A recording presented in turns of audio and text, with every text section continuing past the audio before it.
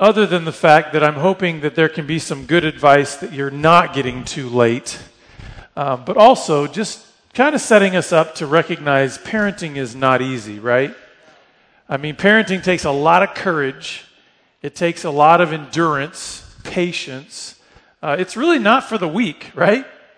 Problem is, we're weak. And that's what makes it even more challenging. So I want us to just start this whole conversation here kind of on the same turf.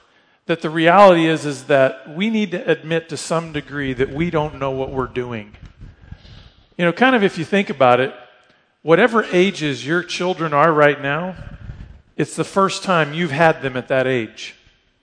So there's an ignorance to it. We don't know what we're doing. It's like it's the first time you've had a 15-year-old. It's the first time. And even if you've had another 15-year-old before them, it's the first time you had that 15-year-old be 15 years old. So there's this ongoing like learning process that we're constantly being reminded that we don't know what we're doing. And I think we just need to go ahead and embrace that. And it doesn't mean that we don't try to glean advice from other people. It doesn't mean that we don't try to understand the principles that God has laid out for how we are to train our children up. But I think it sets the tone for how we're going to engage those insights.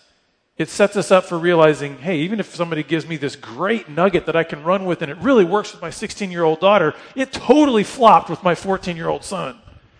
And kind of we just are able to breathe a little bit and say, it's okay that we don't know what we're doing.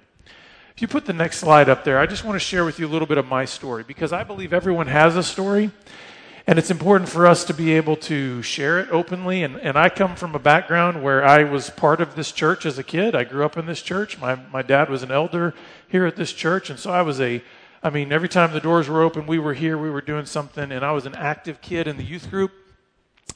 And yet, at 12 years old, I was introduced to pornography. And it was something I didn't know how to handle. I didn't know what to do about that. It scared me, and I didn't tell anybody about it. Because a lot of times, as a preteen or as an early teenage kid, we don't have a clue about sexuality.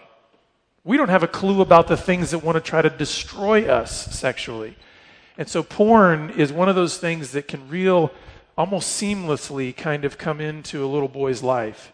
And he doesn't recognize the dangers. All he knows is, I don't know what to do with this. And that was me. But all throughout junior high and high school, I spent those years growing in my addiction, my secret addiction to pornography. And so all throughout those years, nobody knew what I was doing. If anybody had come to this church and looked at my activity in the youth group and things like that, they would have said, wow, righteous kid, check that box. But that's just it. Sometimes what we see on the outside isn't what's really going on the inside. Now, the good news in my life, and the good news in your life too, is that God never takes us at face value. Praise God for that, right? If he just looked at our appearance and our good deeds and said, well, it looks like this person doesn't need grace or doesn't need help, he would have just passed over a lot of us, right?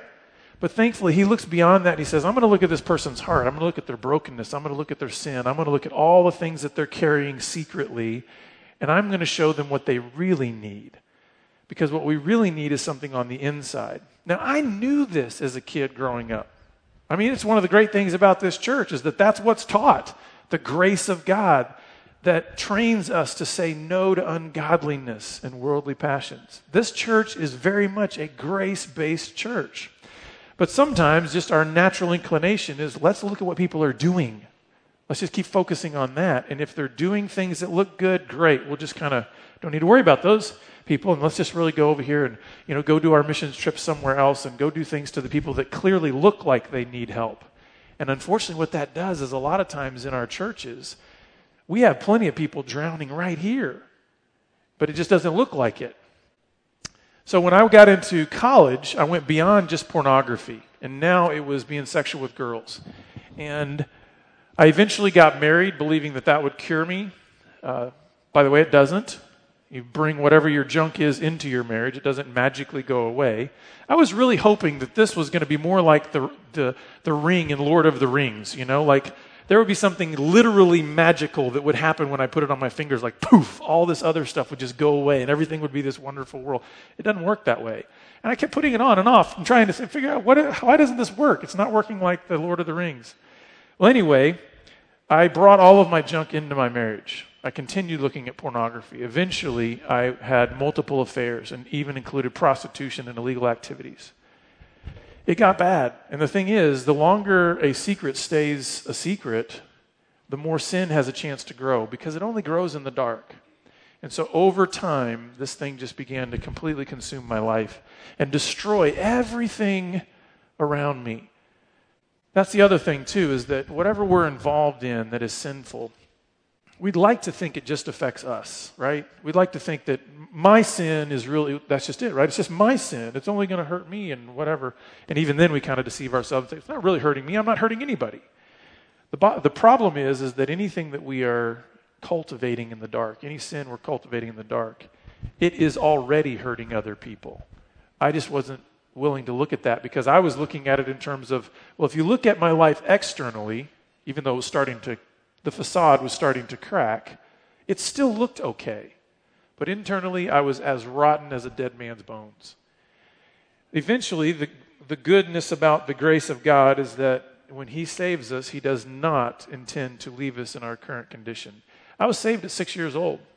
And I believe that all of this, yes, was developed in my life as a believer in Jesus Christ. Now, a lot of people, that's hard for them to hear. But the fact of the matter is, one of the aspects of God's grace is that eternal life is a free gift. There's not a qualification on it. Listen, you trust in Jesus Christ, He says free. Eternal life is a free gift. Because it's a gift, guess who gets to choose how to use it? That's part of His grace too. He's saying you can even mishandle this great gift that I've given to you. It's free, but you can sure mess it up. Well, I messed it up because I kept giving myself over to sin more and more and more. Eventually, though, He brought me to my knees. He brought me to the end of me. And one of the ways He did that, actually, was my wife leaving. He used that as a catalyst for waking me up to what I was really doing. And when she left, that brought me to my most broken place. And that's one of the reasons our ministry is named Be Broken Ministries. We believe there is a good aspect to brokenness. That when we finally admit we don't have it all together, we don't know what we're doing, we're making a big mess of this, then we have an attitude of humility and repentance in which God can actually begin to transform us. And that started a process of recovery for me. My wife and I were separated for 9 months. Miraculously, God healed our relationship. My wife is actually sitting right over there today. We've been back together over 14 years. We've been married for almost 19 years. And we have 3 children, and I've been doing this ministry full-time for the last 11 years. I told your students, your kids this morning, I said the good news about whatever we've gotten involved in is that none of it can ever extend farther than the grace of God.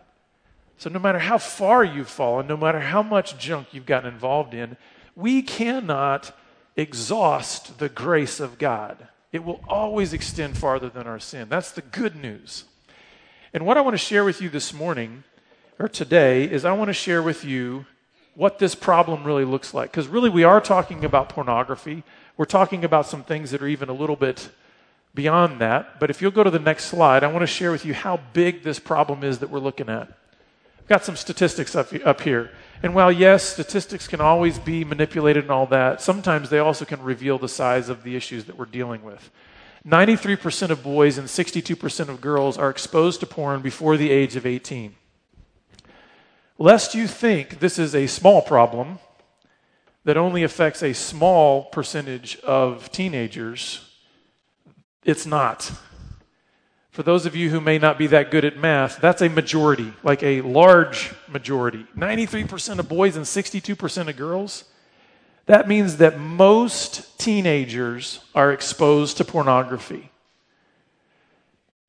I'm going to pause and let that settle in for a second, because sometimes we don't like hearing that. We want to think, good grief, it can't be that big, right? It is. First exposure to porn among boys is 12 years old. Some other statistics even say that the first time exposure for boys is between the ages of 9 to 11. Also, another statistic that is not on here is that the first time that a man will usually get help for a sexual addiction or a porn addiction is around the age of 35 years old. So think about it. Kids are being exposed to pornography, boys especially, between the ages of 9 and 12. And if they get hooked, they're not dealing with it for 25 years. I'm also wanting to tell you that pornographers know this. Don't believe anything that the pornographers will tell you about, listen, this is adult entertainment. We absolutely want children to be protected. We do not want any of this to fall in the hands of children. Baloney. They know these statistics are public information. They know these stats. And you know what they see? A customer. They are targeting your children. They say if we can get that customer at 10 years old, because the likelihood of a 10-year-old telling their parents that they're looking at porn is pretty low because it's a terrifying thing, and they know that too. If we can get them hooked on porn at 10, we know we got them at least for 25 years. The majority of them, because very few will actually get that help at 35 years old.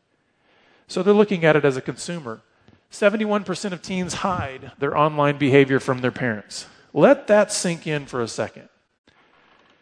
Lest you think that you really have all the information about your teenager, 71% of teens hide their online behavior from their parents. Now, I thought about putting paper sacks on the tables so that you could breathe into them and so you don't hyperventilate. My intention here is not to scare you to death. My intention is sort of to peel the curtain back so that you can see the realities of what's going on in teenagers and what they're being introduced to. And a lot of the information that teens are exposed to online, they are purposely hiding from their parents. And we'll get into that a little bit later. 39% of teens have sent or posted sexually suggestive messages. So regardless of just images and things like that, there's sexual banter going on, social networks and things like that. There's sexually suggestive messages. And finally, 83% of boys and 57% of girls have seen group sex online. Now, this statistic reveals to me more about where the porn industry has gone in the last 25 years than just the fact that a majority of teenagers have seen group sex online. When I was a kid, the kind of pornography that was available, first of all, there was a limitation to the amount of porn that I could even get my hands on because, to my kids' shock, the internet was not around when I was in high school and college. So their eyes get huge when I say that. They're like, you're ancient, you're like a dinosaur. But just trying to get material was difficult. And then the material you could get, even that was limited in terms of the types of porn that were available. It was what we might consider today softcore porn. The degradation scale to which porn has progressed over the last 25 years is astronomical. Not just in the amounts of pornography that's available, but the kinds of pornography that's available. Most porn is violent in nature. Lots of pornography has become very part-oriented. Parts of a body, not a full body, just parts of a body. It's become very gross and totally degrading to the human body and certainly to God and to sexuality. And so the fact that the majority of boys and girls have seen group sex online tells me, yes, it's a terrible thing that they've seen group sex online, but the fact that there's group sex online is disturbing, that there's that kind of pornography that's out there. So what is the most common reaction? I want to share with you some of the most common reactions that I hear from parents in dealing with the issue and in hearing about how big this problem is. A lot of parents, a few of them will actually say this to me, but a lot of parents, I can sense that they're feeling it and they're thinking it. And the reaction is, well, not my kid. I mean, yeah, this is a huge problem. Like out there's this huge problem, But I know my kid. And I know my child's not looking, they're not part of that 93%, 62%. They're not part of that. Let me remind you of the statistic that says 71% of teens hide their online behavior from their parents. Now, let me say this as a little aside. I do not want you to go out of here today and be the biggest skeptic of your child after you leave here, okay?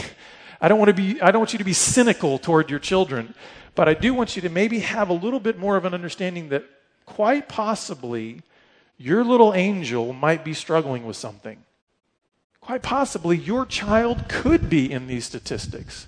And if that's the case, and there's a great likelihood that they're somewhere within those statistics, how can you come alongside and help them?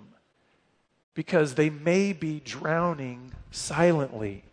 They may be drowning in a secret. And for you to be able to see just how enormous this problem is, you might be able to come alongside them and sort of offer kind of some leading questions to maybe encourage them to come out of their shell and their secret. Another reaction that I hear from parents is the typical one, which is, okay, we're locking everything down. This kid's going into a purity prison. I mean, I'm telling you, they're going to have walls around them. There's no access to anything, not a screen in their life. There's not a boyfriend. There's not a girlfriend. We are locking them down. You could sort of take the Mark Twain approach here, which he believed that when a child turned 13 years old, you should put them in a 50-barrel drum and feed them through a cork hole. And then when they turn 16, you plug up the hole. I'm not suggesting that. We don't need to lock them in prison, but I think that's one of the reactions that a lot of parents have. There's hyperventilating, there's fear, there's panic that's created by seeing how enormous this problem is, and they go, then I just got to cut off every possible avenue that any temptation could come into my kid's life. Well, you better get your 50-barrel drum if you're going to do that. And by the way, even that wouldn't work, because guess what they take into that barrel with them? Their own mind. Whatever they've already been exposed to, whatever they can create in their own minds. Sin is not something that comes at us externally. It's something that we're told is it wells up in the own deceit of our own hearts.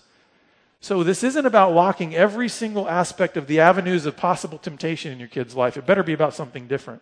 Another reaction that I see is just the normal reactions like shock and disgust and sadness. I mean, we should have, I believe, kind of an emotional response to the reality of just how depraved our culture's gotten, just how disgusting and degrading pornography is. And then also, a lot of parents react, what do I do? What do I do? And that gets us to this question. What's the most important thing when dealing with porn and sexuality with your kids? Like, if I could boil it all down to like when you're trying to navigate your children through this season of life, of adolescence, what is the foundation of that journey? The next slide tells us grace and truth. Grace and truth. We're told in John chapter 1 that when Christ came to the earth, he was the glory of the Father, full of grace and truth. Now, this is very much the Sunday school answer, but it's correct. What do you need to bring to bear in navigating your children through this season of adolescence? You need to bring Jesus Christ. Because guess what? You and I, we are not wise enough. We're not strong enough. We can't do it. If you think that that you have what it takes in yourself to navigate your child through adolescence, then you know what? There needs to be some humility. You need to have a conversation with God where you're broken and you repent of that, because the bottom line is none of us have what it takes to offer our children in and of ourselves what they need in order to grow up into godly men and women. Because if we think about it, what is our actual job here? I believe our actual job as parents is to train them up. I don't believe it's a good idea for us to have the mindset that many in our culture do, which is saying, how can I make my kids happy?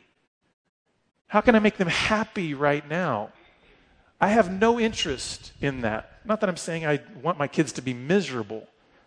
My job, I believe, as a parent, is how can I train this child into a godly man of purity, into a godly woman of purity?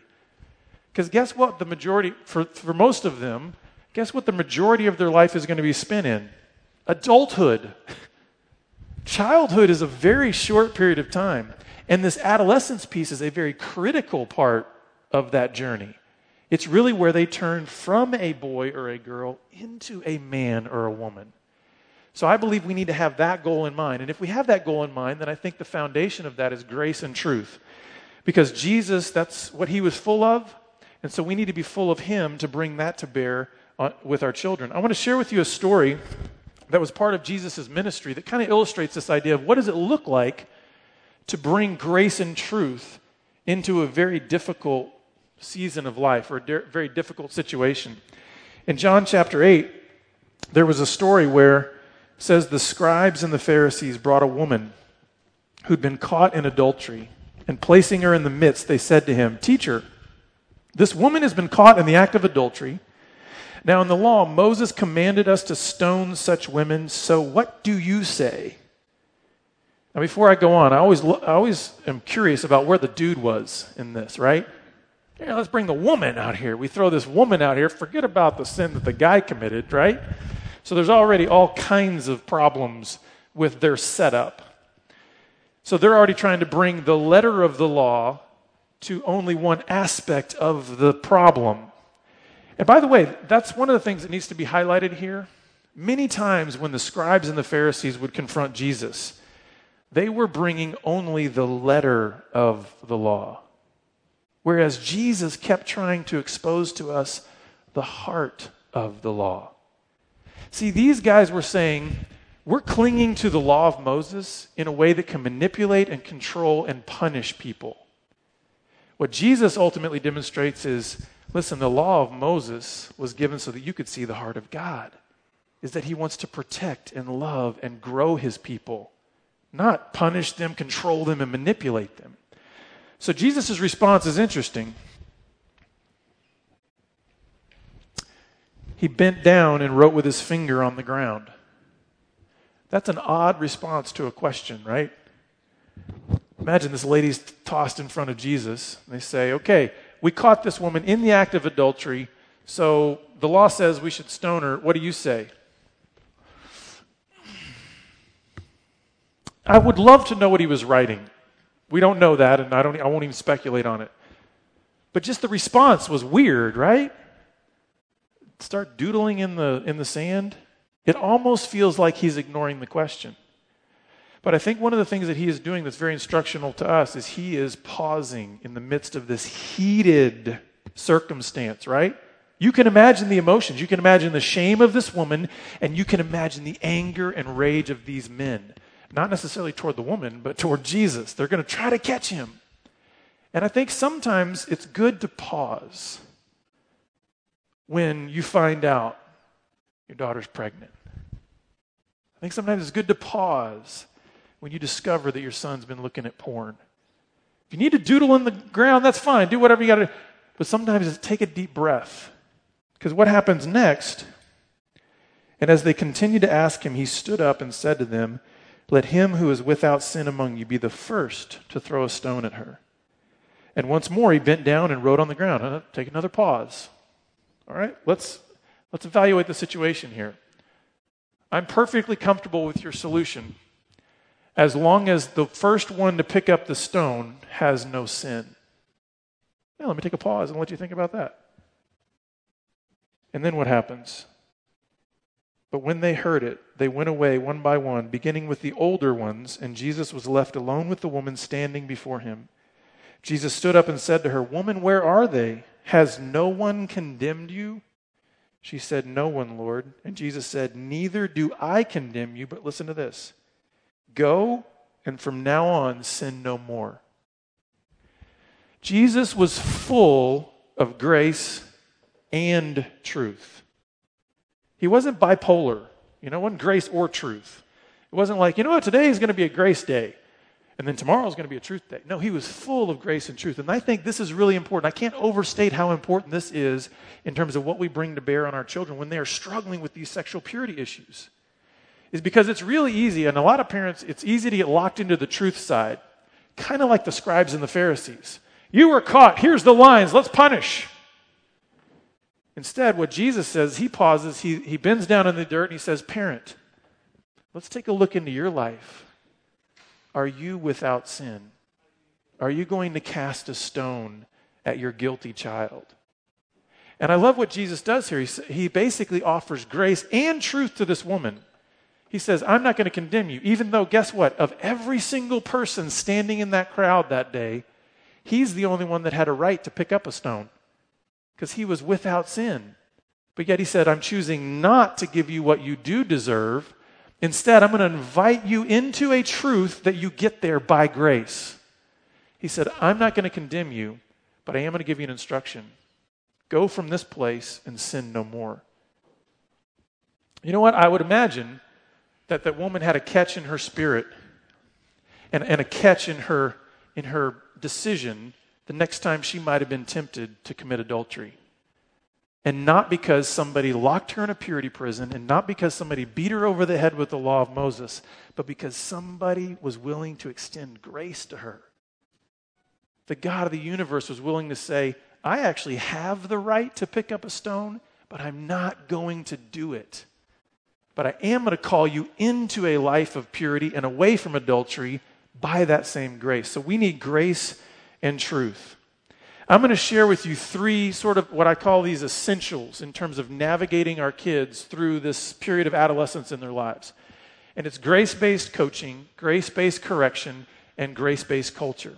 So let's take a look at grace-based coaching first. This is teaching sexual integrity principles. And really it's trying to answer that question, what are the basics of sex education? Guess what? We do need to teach our children. You can go to the next slide there.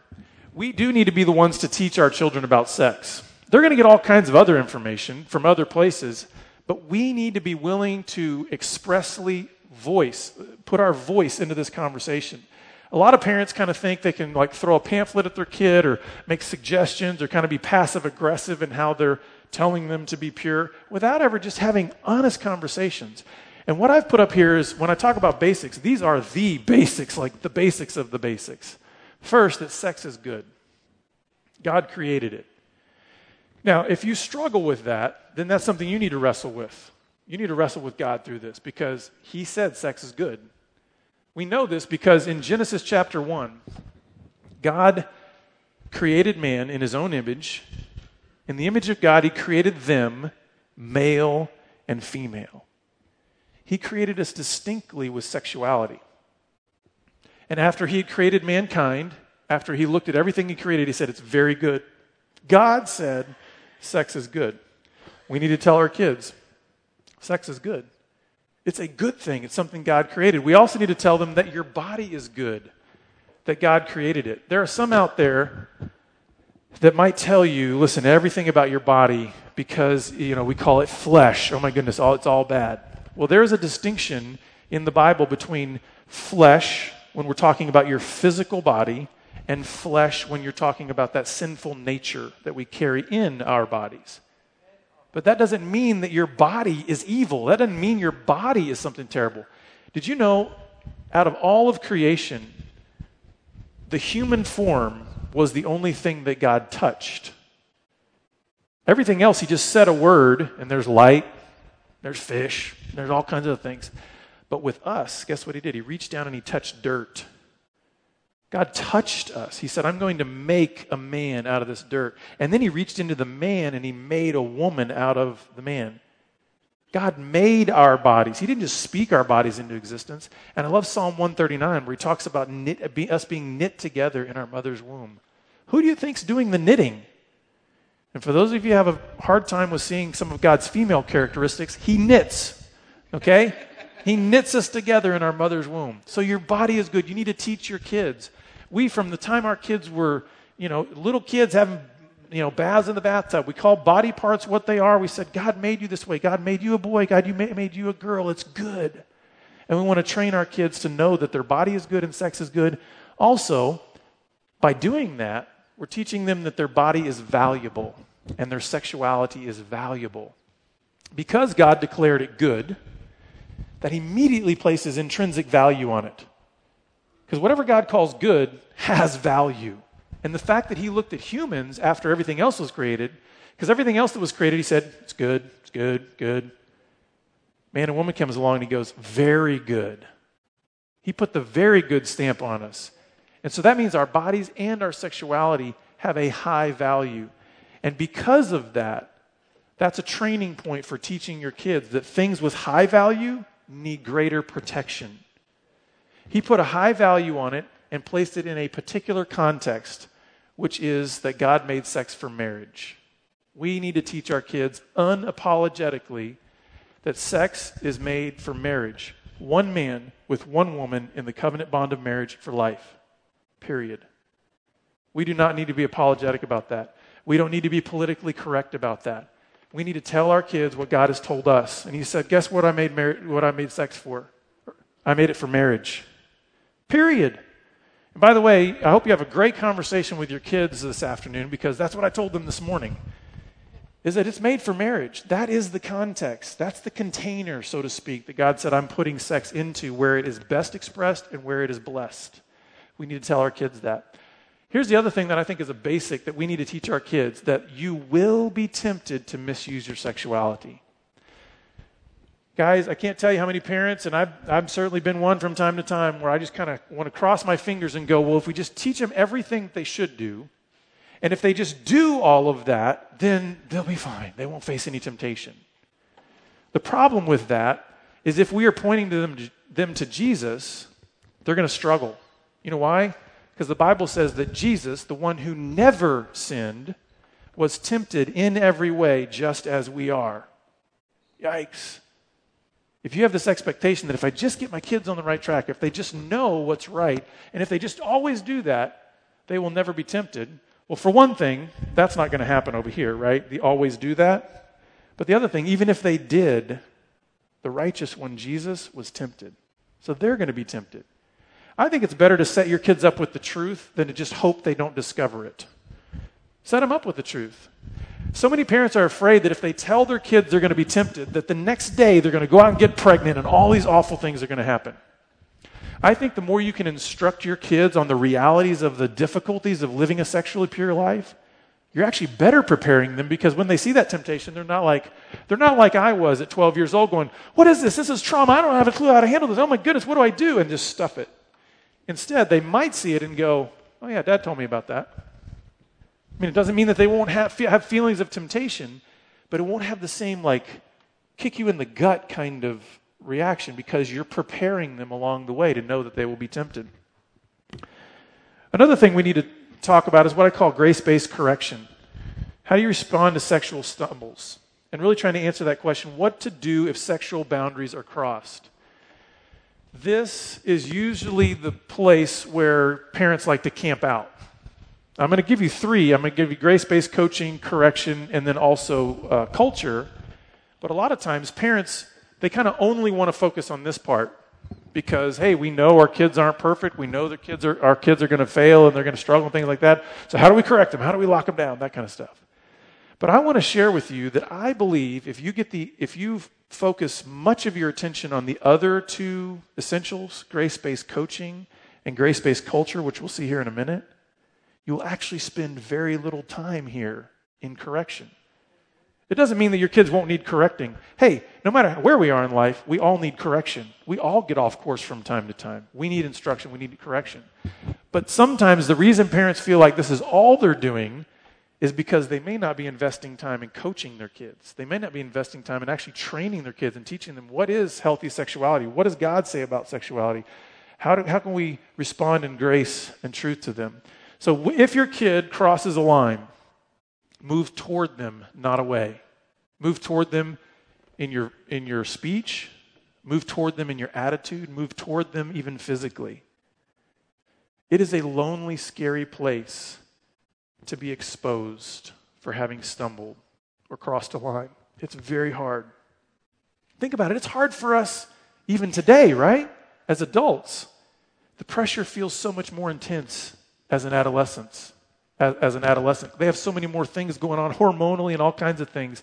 It's a scary, frightening, lonely place for them to be when they're either caught, exposed, or they confess.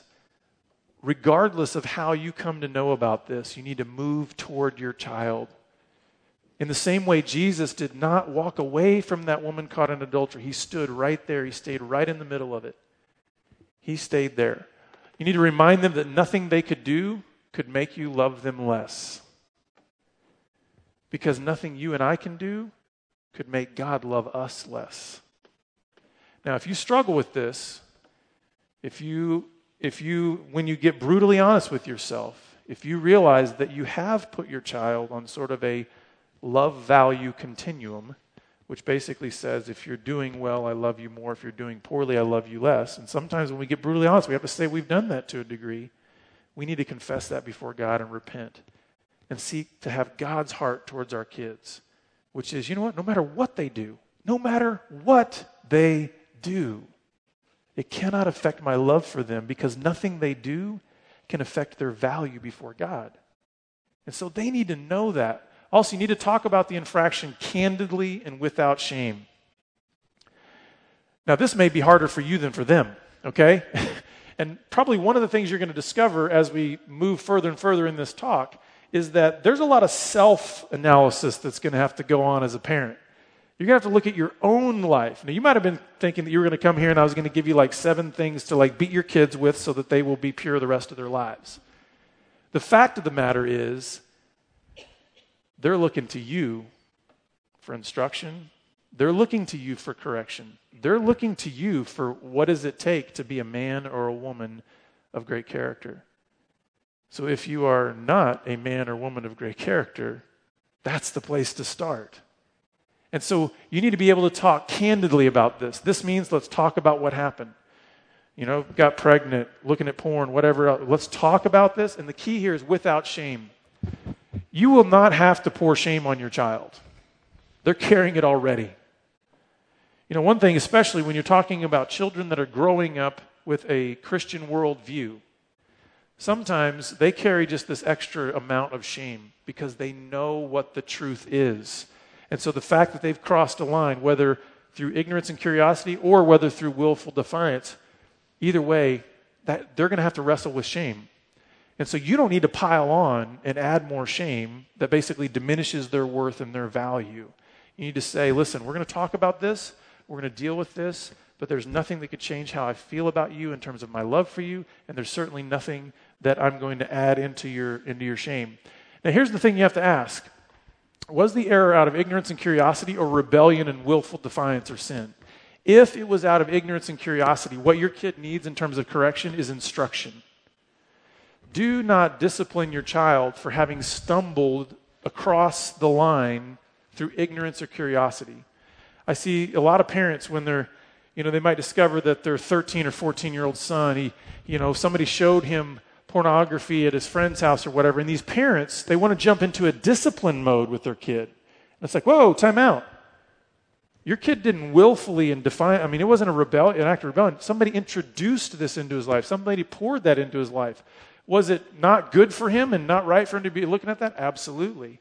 But what he needs at that point is instruction. All right, let's talk about this line. Let's talk about what happened. Why do you think that line is there? Let's see what God has to say.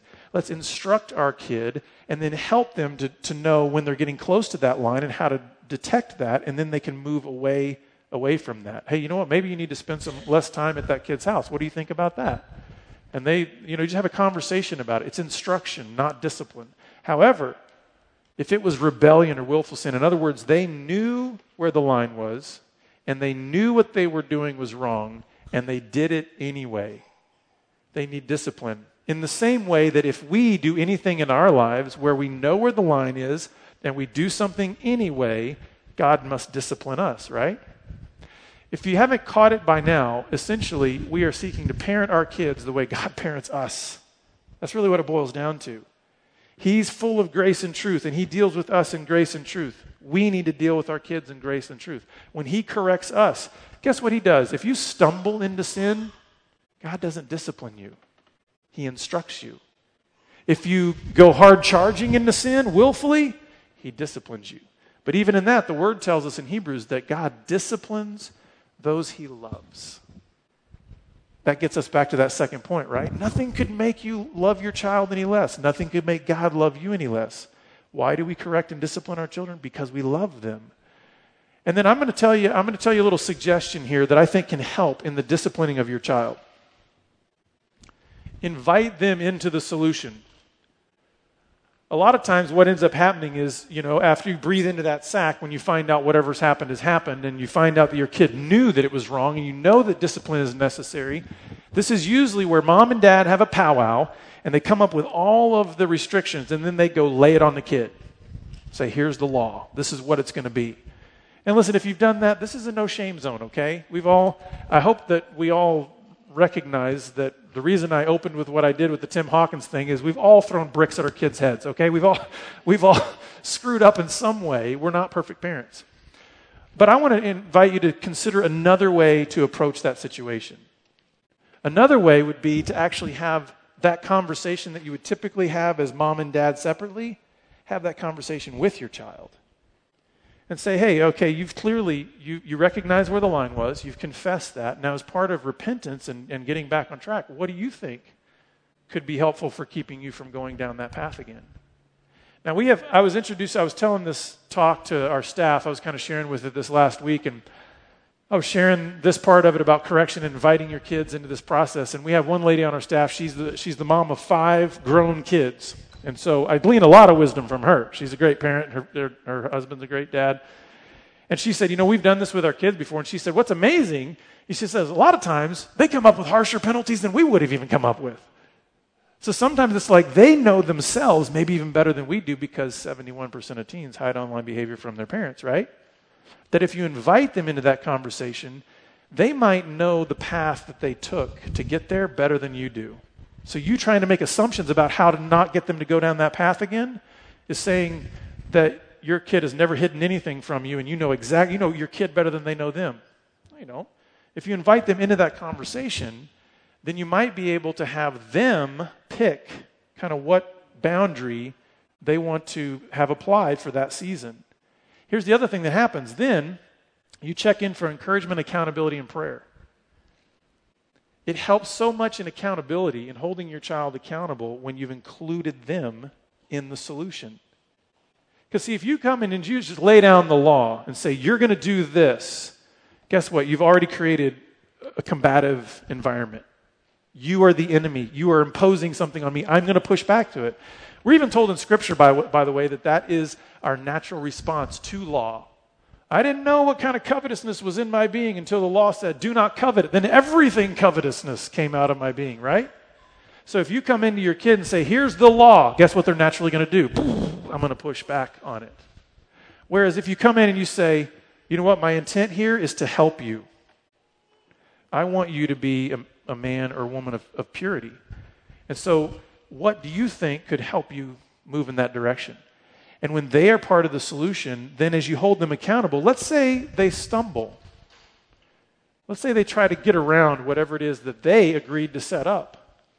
Then your accountability doesn't look like dad or mom the cop.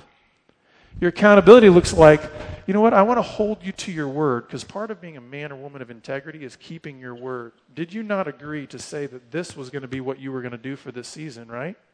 See, I want you to grow up into being a man or a woman of integrity.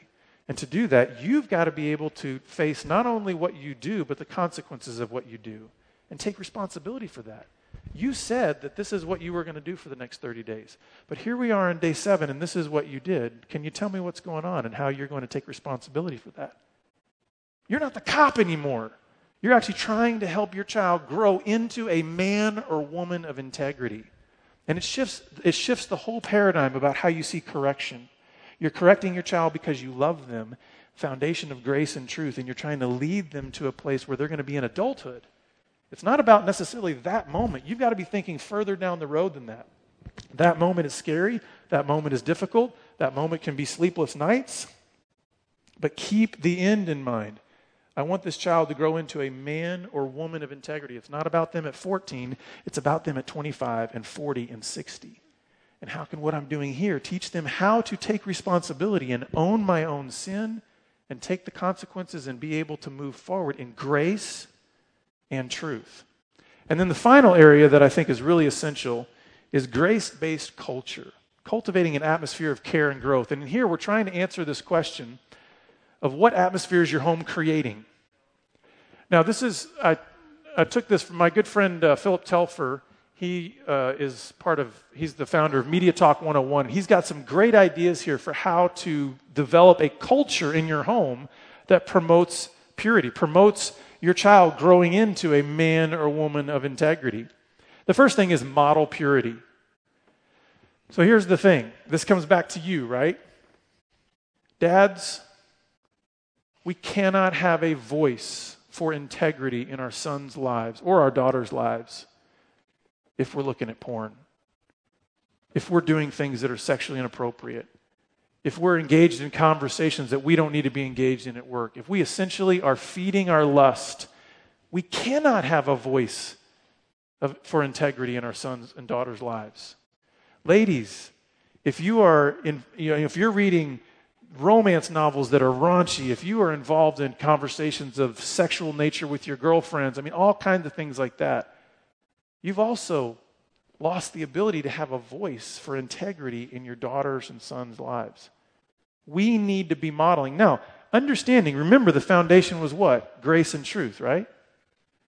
Do you think any of us are going to model perfectly for our children? No, this is why we keep having to point them to Jesus. But here's the thing. We need to be willing to embrace and accept the responsibility that we expect our kids to embrace and accept. When they stumble, what do we expect? Hey, we expect them to take responsibility for it, repent, and move forward, right? We need to model that for them. When we stumble, we need to be able to repent and move forward from that. And so it needs to be in grace and truth. But guess what? Your kids are looking at you whether you want them to or not. They're looking to you to be the model. And you, whether you accept that responsibility or not, you are the model for your kids. I've had plenty of guys, we do these 3-day intensive workshops for men who are struggling with porn issues and just trying to break free from sexually addictive behaviors. And one of the insights that a lot of guys get there is, especially the guys who still have kids at home, especially sons, and this is one of the things that breaks them down to their core, is they realize that although they have been trying to hide this flaw in their character, their son has been seeing dad model what a sex addict looks like. And they realize they can't get back that time. They can't get back the time. The good news is God's a redeemer of time. So wherever you are, parents, right now, if you are personally struggling with some secrets, if you've got some things that need to be dealt with, deal with it. Let God restore and heal you so that you might be able to redeem the time that you have from here forward with your children and see God do amazing things. I also think mentoring your kids regarding purity is important. This is a little bit different than the way I consider coaching. Coaching, I think, is sort of like the tag team parenting education. Like as mom and dad, you're both educating your children on sexual purity and on God's design for sex. Mentoring, I see more as, okay, listen, moms, you are going to be a better mentor for daughters than even a dad could. Hey, dads can coach their daughters. Dads can speak into their daughters. Dads can show their daughters what a man of God looks like. But dads aren't a woman. There's something to this mentorship. Think of it in terms of like a master apprentice. A woman is going to be the best master of a female apprentice. She's going to be able to teach that girl how to become a woman. The same way where a man is going to be able to mentor and train that boy up into what it means to be a man. I'm not saying that there can't be any sort of cross thing here, but it's like really men are going to be best equipped for helping boys become men, and women are going to be best equipped for helping girls become women. And that's what I mean in this mentoring aspect. Moderate media in the home. What this means is, what's the volume of media that's in the home? So this is more about just saying, hey, what are we doing regarding the volume? What we've done this year with our kids is when the school year started up again, it was like, okay, Monday through Thursday, no TV, no screens, that kind of thing. And then weekends, we can watch some media. So I think you need to have some moderation to be able to say, okay, if you're perpetually and constantly in front of media, it might not be telling you the truth about your sexuality. You need to monitor your children's use of internet, TV, phones, etc. Now, I want to share with you my personal philosophy toward this, and I understand not everybody will adopt this, but it really helps me as a parent and just as a human being. One of the things that I've learned being in this ministry is that there's nowhere in Scripture where God has a different standard for sexual purity for adults than he does for children. The standard is the same. The standard is not even a hint of sexual immorality, Ephesians 5:3. That's the standard. It doesn't matter whether you're 10, whether you're 50. So one of the things that I do in my own home is there's nothing that I have, an iPhone, iPad, whatever, that none of my kids could pick up at any time and look at whatever they wanted to on my phone. They can pick it up anytime they want. We've made this monitoring an interactive thing. It's not just, hey, parents have all the wisdom on purity and all this kind of stuff, and so therefore it's just us constantly monitoring children. It's like, hey, guess what? We're all held to the same standard. Kids, you can pick up my phone anytime you want. There's not going to be anything on there that's inappropriate because I want to model for you what a man of integrity looks like. And so you are free to look into my life as the same way I'm looking into your life.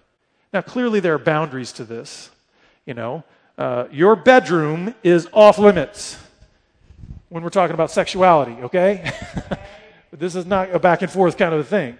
But as far as kind of how you are handling media, are you willing to let your kids look in on your life in the same way that you would expect that you can look in on theirs?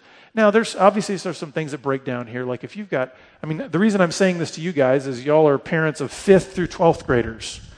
If there's a parent of a 4-year-old, I'm like, don't give them your iPhone. They're going to break it, okay? But as far as the morality, the integrity, we want to be able to say this goes both ways. I want my kids to be able to look in on my life and be able to see what I'm doing the same way that I want to be able to look in on their life and monitor what they're doing. Motivate them to pursue Christ in purity and finally meditate on God's word personally and as a family. We need to create this culture in our homes that is saying it's important to take seriously our purity because God takes it seriously. He says, I've placed a high value on your sexuality, so much so that there's only one environment in which I want you to experience it, and that's marriage. Did you know that the rarer something is, the more valuable it is, right? God has made sex very rare, at least from his perspective. There's one place and one place only that sexual expression is to happen, and that's in marriage, which means that it's hugely valuable. It's extremely valuable. We need to teach that to our kids through coaching, through correcting, and through a culture in our homes that is going to help them grow into the man or woman of purity. And that's really where I think this goes. The next slide, to me, sort of sums it up. Train up a child in the way he should go. Even when he's old, he will not depart from it. Parents, our job here is to help our kids navigate into adulthood. Our job is not to try to fix and resolve every single issue they stumble with. I believe it's better to, what do they say, if you give a man a fish, you feed him for a day. If you teach a man to fish, you feed him for a lifetime. I believe we need to teach our kids how to fish when it comes to being men or women of sexual integrity. And then we are preparing them for a lifetime of godly integrity, not just a moment of correction where, okay, I did what mom and dad told me to do, now they're off my back and nothing in my heart has changed. I haven't really realized the value of my sexuality or my body. I've just done what I had to do in order to get to a place where I could keep going in the direction that I was going. So let's help our kids navigate this time with grace and truth. The final slide that I want to show you is just some resources that I think can be helpful. There's some books here that I think are helpful. I especially recommend that book by Mark Laaser called Talking to Your Kids About Sex. The reason I like that one is because he basically goes from birth through 20 years old and the different developmental stages, emotionally, spiritually, physically, that you can help, that kind of helps instruct you in talking to your kids. Then there's some ministries and some websites here. I did want to share with that bottom part there about Covenant Software. If you go to that link or to the little handout that's in your packet that we gave, you will get 30 free days. You'll get 30 days to try that out. We highly recommend that. We use it at our office. It's a great accountability software. It's not just filtering, but it has accountability. And to be honest with you, I recommend that even more because it's more relational. It's one thing to just like throw a filter on a computer and just think that it's safe. The problem is 300,000 pornographic pages are going up on the internet daily. So even the best filters can't filter everything. But if you have what they call accountability software, which is keystroke logging, it means everything that is done on that computer is logged, and then there's an account that you can go into and check it all out. And so that way it creates relationship, because guess what? If something pops up or is flagged, it's not a filter doing it. It's mom or dad having a conversation with the child rather than just crossing your fingers and hoping that a filter will do it. So Dave, you're going to come up and we have some questions. I'm going to leave this up here too so that if you need to copy it down, you can get those resources.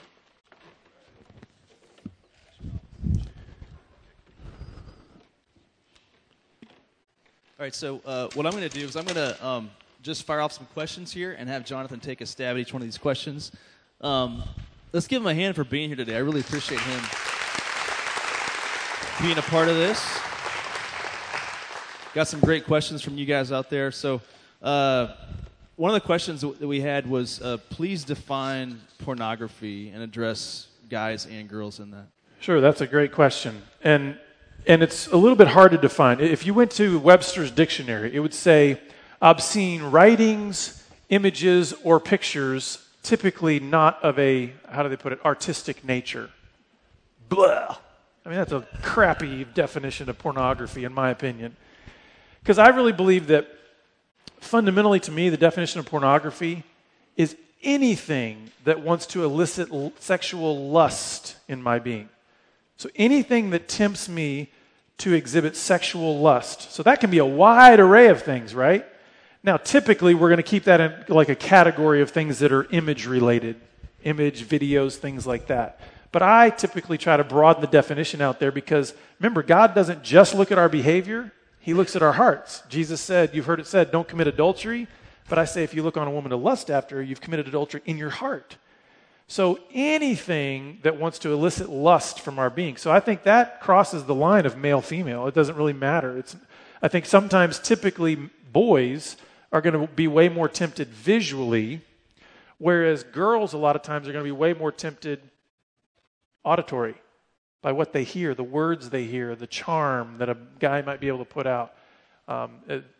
Typically, women aren't going to be as visually stimulated or tempted as guys are. How much should parents share about their own past sexual temptation? That's a great question. And that's the question that people ask me a lot of times. Like, how much have you shared with your kids, you know? And the answer to that is I think there are age-appropriate times to sort of unfold your story. I personally believe, and this could just be because of my history and what I do for a living, but I personally believe that we need to build greater transparency in our relationship with our kids. One of the things that I struggled with growing up personally, I had a wonderful, godly dad and a wonderful, godly mother. But one of the things that I missed growing up was I never got to understand their brokenness as a human being. And I think they were just, part of it is because I think they were part of a generation culturally, Christian culturally, that essentially said, well, we want to train up our kids, right? So we want to train them up into godliness, so we need to model godliness. Not realizing that part of modeling godliness is highlighting the grace of God for a weak sinner like me, right? Instead, it was more like show your kids that everything's cool, and this is what a godly man or godly woman looks like. I believe we need to unfold our story. Like, for instance, my kids right now, they're 13, 12, and 10. The 10-year-old doesn't know more of some of the specific details of my story. The 13-year-old and the 12-year-old, they know the full general story. As they get older, I'm going to tell them even more of the story. And here's the thing. What I've found interesting is kids handle it no problem. I think we're the ones that get all freaked out about being honest and transparent with our kids.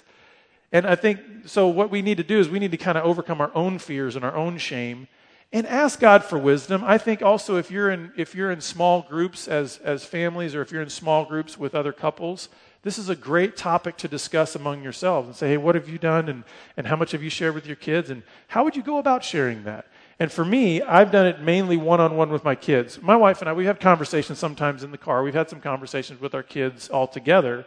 But a lot of times I'll do it one-on-one with maybe my oldest daughter or one-on-one with my son and just be like, hey, let me tell you about when I was your age. That's a great way to do it too, by the way. Let me tell you what I was struggling with when I was your age. You know that kind of stuff going on with you? And it's amazing conversations that you can have just by saying, let me retell my life story from where you're at right now and see if we can connect on that level. So this is a mom asking a question here. So what happens when your husband is involved in pornography and possibly for generations now before as well, and you fear for your sons? Well, that's a valid fear. I mean, I think it's only natural to be afraid because it's like what's been modeled for your sons. Well, sexual addiction, right? But here's the thing. before I get further down the line in that answer, I really want to remind everybody that, listen, whatever we can be afraid of, whatever we can be ashamed of, whatever can cause anxiety and just overwhelm us, nothing can overwhelm the grace of God to transform our lives. So my encouragement to that particular question is, first and foremost, pray for your children, pray for your sons, that the seed of grace might be placed into their heart, that the seed of Christ might be placed into them, that would be what is watered in them, despite the modeling that they've gotten from their dad. The second thing I would say is I think there needs to be direct confrontation and accountability regarding what that dad is going to do in terms of his own personal struggle. Just so you know, I mean, that's our sweet spot in ministry, is helping men overcome sexual addictions. And so he's going to have to take ownership. I wish it was as easy as saying, hey, you need to get help. And he goes, well, great, I'll go do that, you know. Typically, there's a lot of resistance in that because, keep in mind, remember, average age of first-time exposure, 9 to 12. Average age that a guy gets help, 35. We're talking about a very tangled, tight web that has trapped this man. Again, not more powerful than the grace of God to transform him, but a lot of times there's a lot of resistance to that initial confession and actually getting into the light and getting help. But that is what he will need to do. If he wants to change the course kind of his own family tree and his own life, and also be able to speak something of integrity into his sons. But it don't think that it locks those boys into that destiny. Think of Joseph in the Bible. I mean, hey, what a lousy father. We know that, Jacob was a man of God, but we also know he's a big-time lying dad who played favor, all kinds of stuff. But Joseph came along in that big, gigantic, dysfunctional family and totally had a different destiny and different line. This question is a little bit long, but I'm going to try to summarize it for you. Basically, the question is, we can kind of monitor what happens at home, or at least try to, but how do we help them filter out things that are outside the home? So they go to school and their friend has an iPad, an iPhone, or movies at night. How do we help them filter out those things as well? Yeah, and that to me, that comes a lot back to the coaching and the culture. It's like, okay, are you having conversations with your kids about the things they are exposed to at school or wherever else? And sometimes it happens when they start getting a job, they start working fast food or something like that. There's all kinds of other influences. And so I think it's hard, obviously we can't be with our kids 24/7. And so we're not necessarily as concerned about when they're with us, right? We're concerned about when they're not around us. That's when we're most concerned. But this is where I think being a praying parent is huge. And please understand, this is not a cop-out answer, okay? I believe we need to be praying for our children. There is incredible power in prayer. I can't tell you how many times I've had, even in my own life, where I felt a temptation and resisted, only to find out later that one of my buddies at that moment was praying for me. And so we need to be praying for our kids. We need to let our kids know that we are praying for them. I also think, too, that, again, just increasing and being intentional about initiating those conversations. One of the things that I think we get lulled into, and it's just kind of natural for us to do this, is that the topic of sexuality and porn and these kind of things only come up when some failures happen, right? It's only come up when it's time to correct.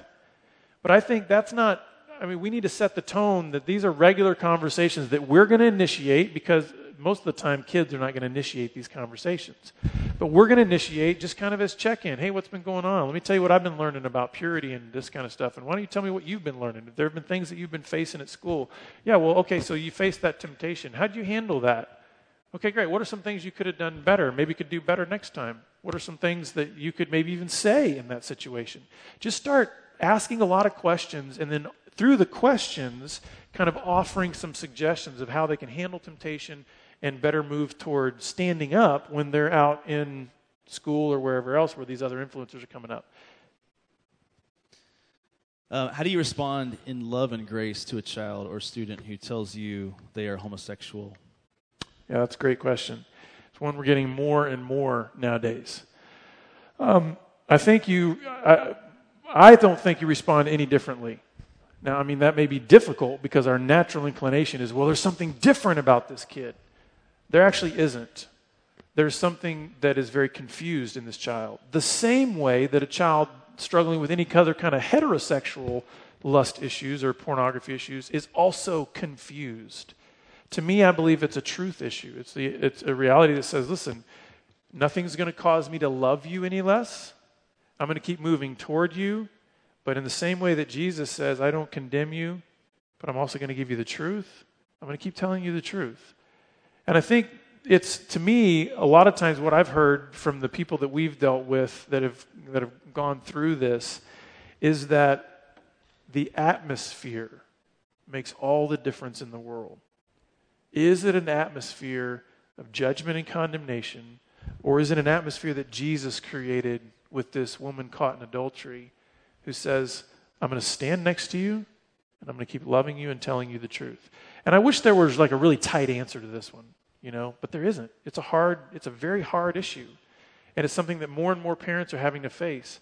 But this, to me, is where I believe the endurance in grace and truth as the foundation is key as a parent. Don't bail out on your kid. It'll get frustrating. They'll probably say hateful things to you. They'll probably do all kinds of things that want to try to prove to you that they are who they say they are. That's okay. Just keep loving your kid and creating an invitational environment in your relationship with them. So I'm going to I've got two questions. I want to kind of merge these together somehow because they sort of touch on the same ideas. But the basic idea they're wanting to know is, at some point as a parent, like when the kids are young, we do try to limit lots of things. We put lots of rules in place to limit them and their exposure to things. But as they get older, how do you, I'll just read the question. How about that? We're to train our kids. It's hard to summarize these. We're to train our kids in the way they should go. How do you balance that with decisions they make that you do not agree with as parents? And then the second question is, suggestions for helping our sons select and use social media without taking over. So kind of that balance as they get older. How do you begin to kind of release some things, but also still have your thumb on some things at the same time? Well, to me, in terms of answering the question about, okay, what do you do when kids start doing things that you don't agree with? Certainly if it's a sin issue, you step in. If it's a preference issue, parents grin and bear it, okay? They're gonna make decisions about certain things that you're like, seriously, you want that phone instead of that phone? I mean, that phone's... silly things like that. But believe it or not, those can become big deals. But if it's a sin issue, if they're doing things that are sinful, then I think you need to step in and correct. As far as, just, again, navigating this time. What was the second question about the boy? Oh, sorry, you already dropped it.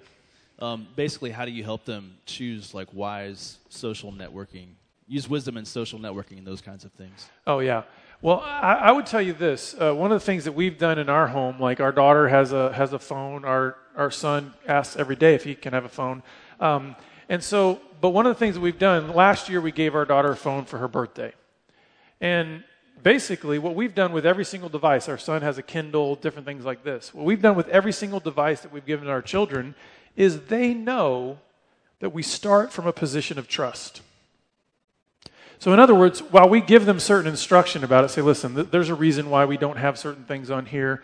Yes, and the way we've done it with our kids is we want them to verbally ask us to put apps on their phone or their Kindle because we want it to be relational. Keep in mind, we can monitor those things, right? So we can go and pick up their Kindle or pick up their phone. If we see something that's not on there, we have a conversation because trust has been broken. But we want to start with our kids from a position of trust because we say, listen, trust is valuable. We want to trust you. We don't want to start with the assumption that, you're going to do something stupid and you're going to do something sinful and you're going to cross the line. Well, guess what? You're just setting them up to do it. Instead, we want to say, we believe that you can make right choices. We believe that you can make healthy choices. And you know what? If you're struggling with something about a choice, talk to us. We can help you with that. So in all of those devices and things like that, we personally have chosen to start from trust. And then if trust is broken, we go into that. There's correction that needs to take place. And there may be a season where we've got certain limitations on that so that they can earn trust back. And then they might be able to earn the device or whatever else it is back. So we start with trust. How do you handle a situation when the parents are divorced and pretty much anything goes at the other parent's house? Oh, man. This is where I tell you, I don't have all the answers, okay? I don't know. I mean, we're parents, right? I don't know what I'm doing. This one comes up a lot, too, and this to me is one of those kind of like boundaries issue kind of thing, where I believe that you have to kind of work through in your own heart, okay, to what degree am I going to allow exposure of my kids, and how do I limit that? And honestly, I'm just going to be honest with you. I don't know. I don't know what you do there. So whoever asked that question, I'm sorry. I really don't know what to do in that situation. This is a similar question, a little bit of a different bent, though. What if you as a single parent are the mother and the father in the home? Yeah, and that's a great question. And, of course, this is pretty common, too. I'm going to encourage you to primarily be the mother. I know that there's certain hats you have to wear that are sort of that fatherly role and those kind of things. But what I'm going to strongly encourage you to do is get your kids plugged into a place where there are godly men that can mentor your children. They're never going to be their dad, but they can be a father influence in that child's life. Because, Mom, that's too much weight for you to bear. God did not intend you to bear all of that load. I know you're carrying it right now, but to whatever degree you can sort of hand some of that off to some guys that might be able to come along and mentor your kids and help them from that fatherly perspective. Again, not replacing dad, but being able to be a father influence. I think that's going to be beneficial in the long run for you and your kids. This parent wants to know, how do you differentiate between dating versus courtship, and how it compares to playing the field in our culture? Yeah, this is one of those things where it's real. I mean, we want to draw all these really clear lines, and my personal opinion is I think the lines between dating and courtship are at best fuzzy. And I firmly believe that if we will just have conversations with our kids, if we will just help to set a culture and coach them in a direction toward purity and continue to highlight the reason why we're doing that. That God is the one who placed a value on your body and your sexuality, and He's the one that established the context where it's to be fully expressed. I think then some of these pressures that young people feel, they won't feel to the same degree because they'll be realizing, wait, why would I go see how far I can go without crossing a line when God has placed such a high value on this that I want to really save this thing for what it's meant for? And so I think sometimes it's more of a culture thing. If we can, in our homes, if we can be steering our kids more and more to that value mentality towards their sexuality, they're still going to have desires. They're still going to want to do certain things like dating. I do think a good practical idea is encourage group activities. Encourage group activities that are going to be real public, encourage things where they can get to have like groups of friends rather than this exclusive stuff that really heightens the temptation level sexually. And so, I don't know if I have anything else to say on that. Okay, one last question. How do you present Jesus as a passionate God so that someone experiences Him as the satisfier? Our typical do-good, try-harder Christianity leaves all of us dry and empty. Yeah, and that's I don't even know if I have to answer that because I think that is the answer, that God is a passionate God. Like I mentioned to some of the students earlier today, I said, there's actually language in the Bible in which God is talking about His affection for His people, that He uses the same terminology that He uses to describe sexual intimacy in marriage. And we kind of go, ooh, makes me feel a little nervous. So what are you saying? God, you want to be so close to me that it's the same as like sexual intimacy? And He says, yes. That's exactly what He's saying. That's the kind of passion and pursuit that God has of us. This, to me, the answer to that question comes back to that modeling issue. Are we in such a passionate, intimate relationship with God as parents that it creates a thirst and a hunger in our children for that same kind of passionate, intimate relationship with God? And I think it's amazing. We can change entire generations if we will actually take seriously the gift of sexuality that God's given us and the gift of faith that He's given us. That we have a God who loves us so deeply that He said, I'm not going to treat you the way your sins deserve, but I'm going to treat you in grace and love. And I think when we do that, then it sort of kind of whets the appetite for our kids to go, well, I kind of want what dad has. I kind of want what mom has, because they've got some kind of relationship with God that is really attractive, and it's really passionate, and it's really intimate. And then I think you can have a lot richer conversations with their kids about the struggles that they're facing, because they realize, you know what, the only one that can actually satisfy the depths of my being is Jesus. And am I willing to make him first? And when he's first, a lot of this other stuff kind of falls into place. You start seeing more clearly the temptations. You start seeing more clearly what kind of decisions you need to make as a teenager because of, boys chasing you or you seeing girls or whatever. So I think that's it. All right, I'm gonna let's give him a hand once again for joining us today.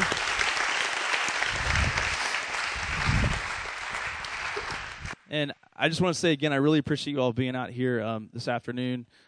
We know, Tim and I both, I just want to share something just from our heart quickly, and then we'll kind of wrap up here in a second. But we've been doing this thing for a while, youth ministry, and we know things have changed quite a bit, even in the last 10 years. I mean, I was telling the kids earlier, I graduated high school in 1995, almost 20 years ago, and this is when the internet had just kind of come on the scene. And I knew as a college student that I would not be able to withstand the temptation if I had the computer, internet access in my own room. I just knew it was going to be a failure from the beginning. So I knew I had to choose to not have that exposure to that at that age. And now, and that was back when we had dial-up. Remember the annoying sound with the dial-up deal? So that was dial-up where everything's really slow. And now they've got the entire world in their pocket or in their purse, and they've got access immediately, very quick access. And so so I know, because I don't think people have changed a whole lot. I know we still struggle with temptation, so I know that they're struggling. What I want to encourage you to do is to have these conversations with your students sooner rather than later. Don't wait for them to come to you or to mess up or for you to catch them before you start having these kinds of conversations with them. Honestly, I'm going to push a little bit on I know some of in our culture, it's an expectation and entitlement that I should have an iPhone at the age of 4, whatever the age is now, and or an iPad or some kind of laptop for my room, or Netflix streaming. I mean, the list goes on and on and on. And so I want to encourage you as parents to be very vigilant as you address these kind of external things we've talked about, but also to be very vigilant as we address the internal part of this, the real shepherding hard work that has to be done with these students. I tell my students that when it comes to these kinds of issues, it's really like a two-front war. It's the external war, which is, okay, we're going to talk about covenant eyes. We're going to talk about your iPad, your iPhone, who you're spending time with, dating, not dating. Those kinds of things are like the external war. But the real internal war is going to be what Colossians talks about when Paul says, put sin to death. And that's more of an internal spiritual thing that goes on there, where you've got to do the hard work of discussing it with your students and talking through these kinds of heart issues and not just addressing the behavioral issues that we so easily fall into. So it's got to be a two-front war, an internal thing, but also an external thing as well. And they've both got to work together. And I think your students have to see in you this desire that you're willing to go there with them in the internal stuff as well as the external stuff. And so that's been the whole purpose of this conference today. And I know Jonathan said that you had those packets on the table. Sure. Mic off. Sorry. I also wanted to share with you, on your way out, you're going to be given, or I guess if they want to pass them out now, but there's a little sheet here that I put just kind of the 7 principles of grace-based purity parenting. And it's kind of a little bit of the stuff we talked about, but just kind of a little sheet that you can go, okay, what are some of these basic principles? And then I've got a little thing there called So What? Like, okay, so what are the questions about that can help you begin applying grace to your parenting with your kids? Also, there is a little practical tool that we brought. It's called Unfiltered. It's put out by Covenant Eyes. It's called Protecting Your Family Online. And it's a little parent's how-to guide.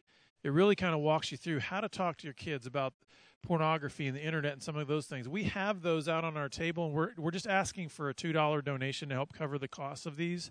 But these can be a helpful little tool just with the kind of the practicalities of the internet stuff and the porn protection in your home. All right, so let me go ahead and pray for us. And if you guys want to pick up any of the literature outside, you're more than welcome to do that. I'll go ahead and pray for us, and we can be dismissed. God, we thank you so much for these parents and for their desire and their commitment to have homes that are pure homes, Father, and homes where their students can struggle honestly and openly, and they can be honest about sin and address it.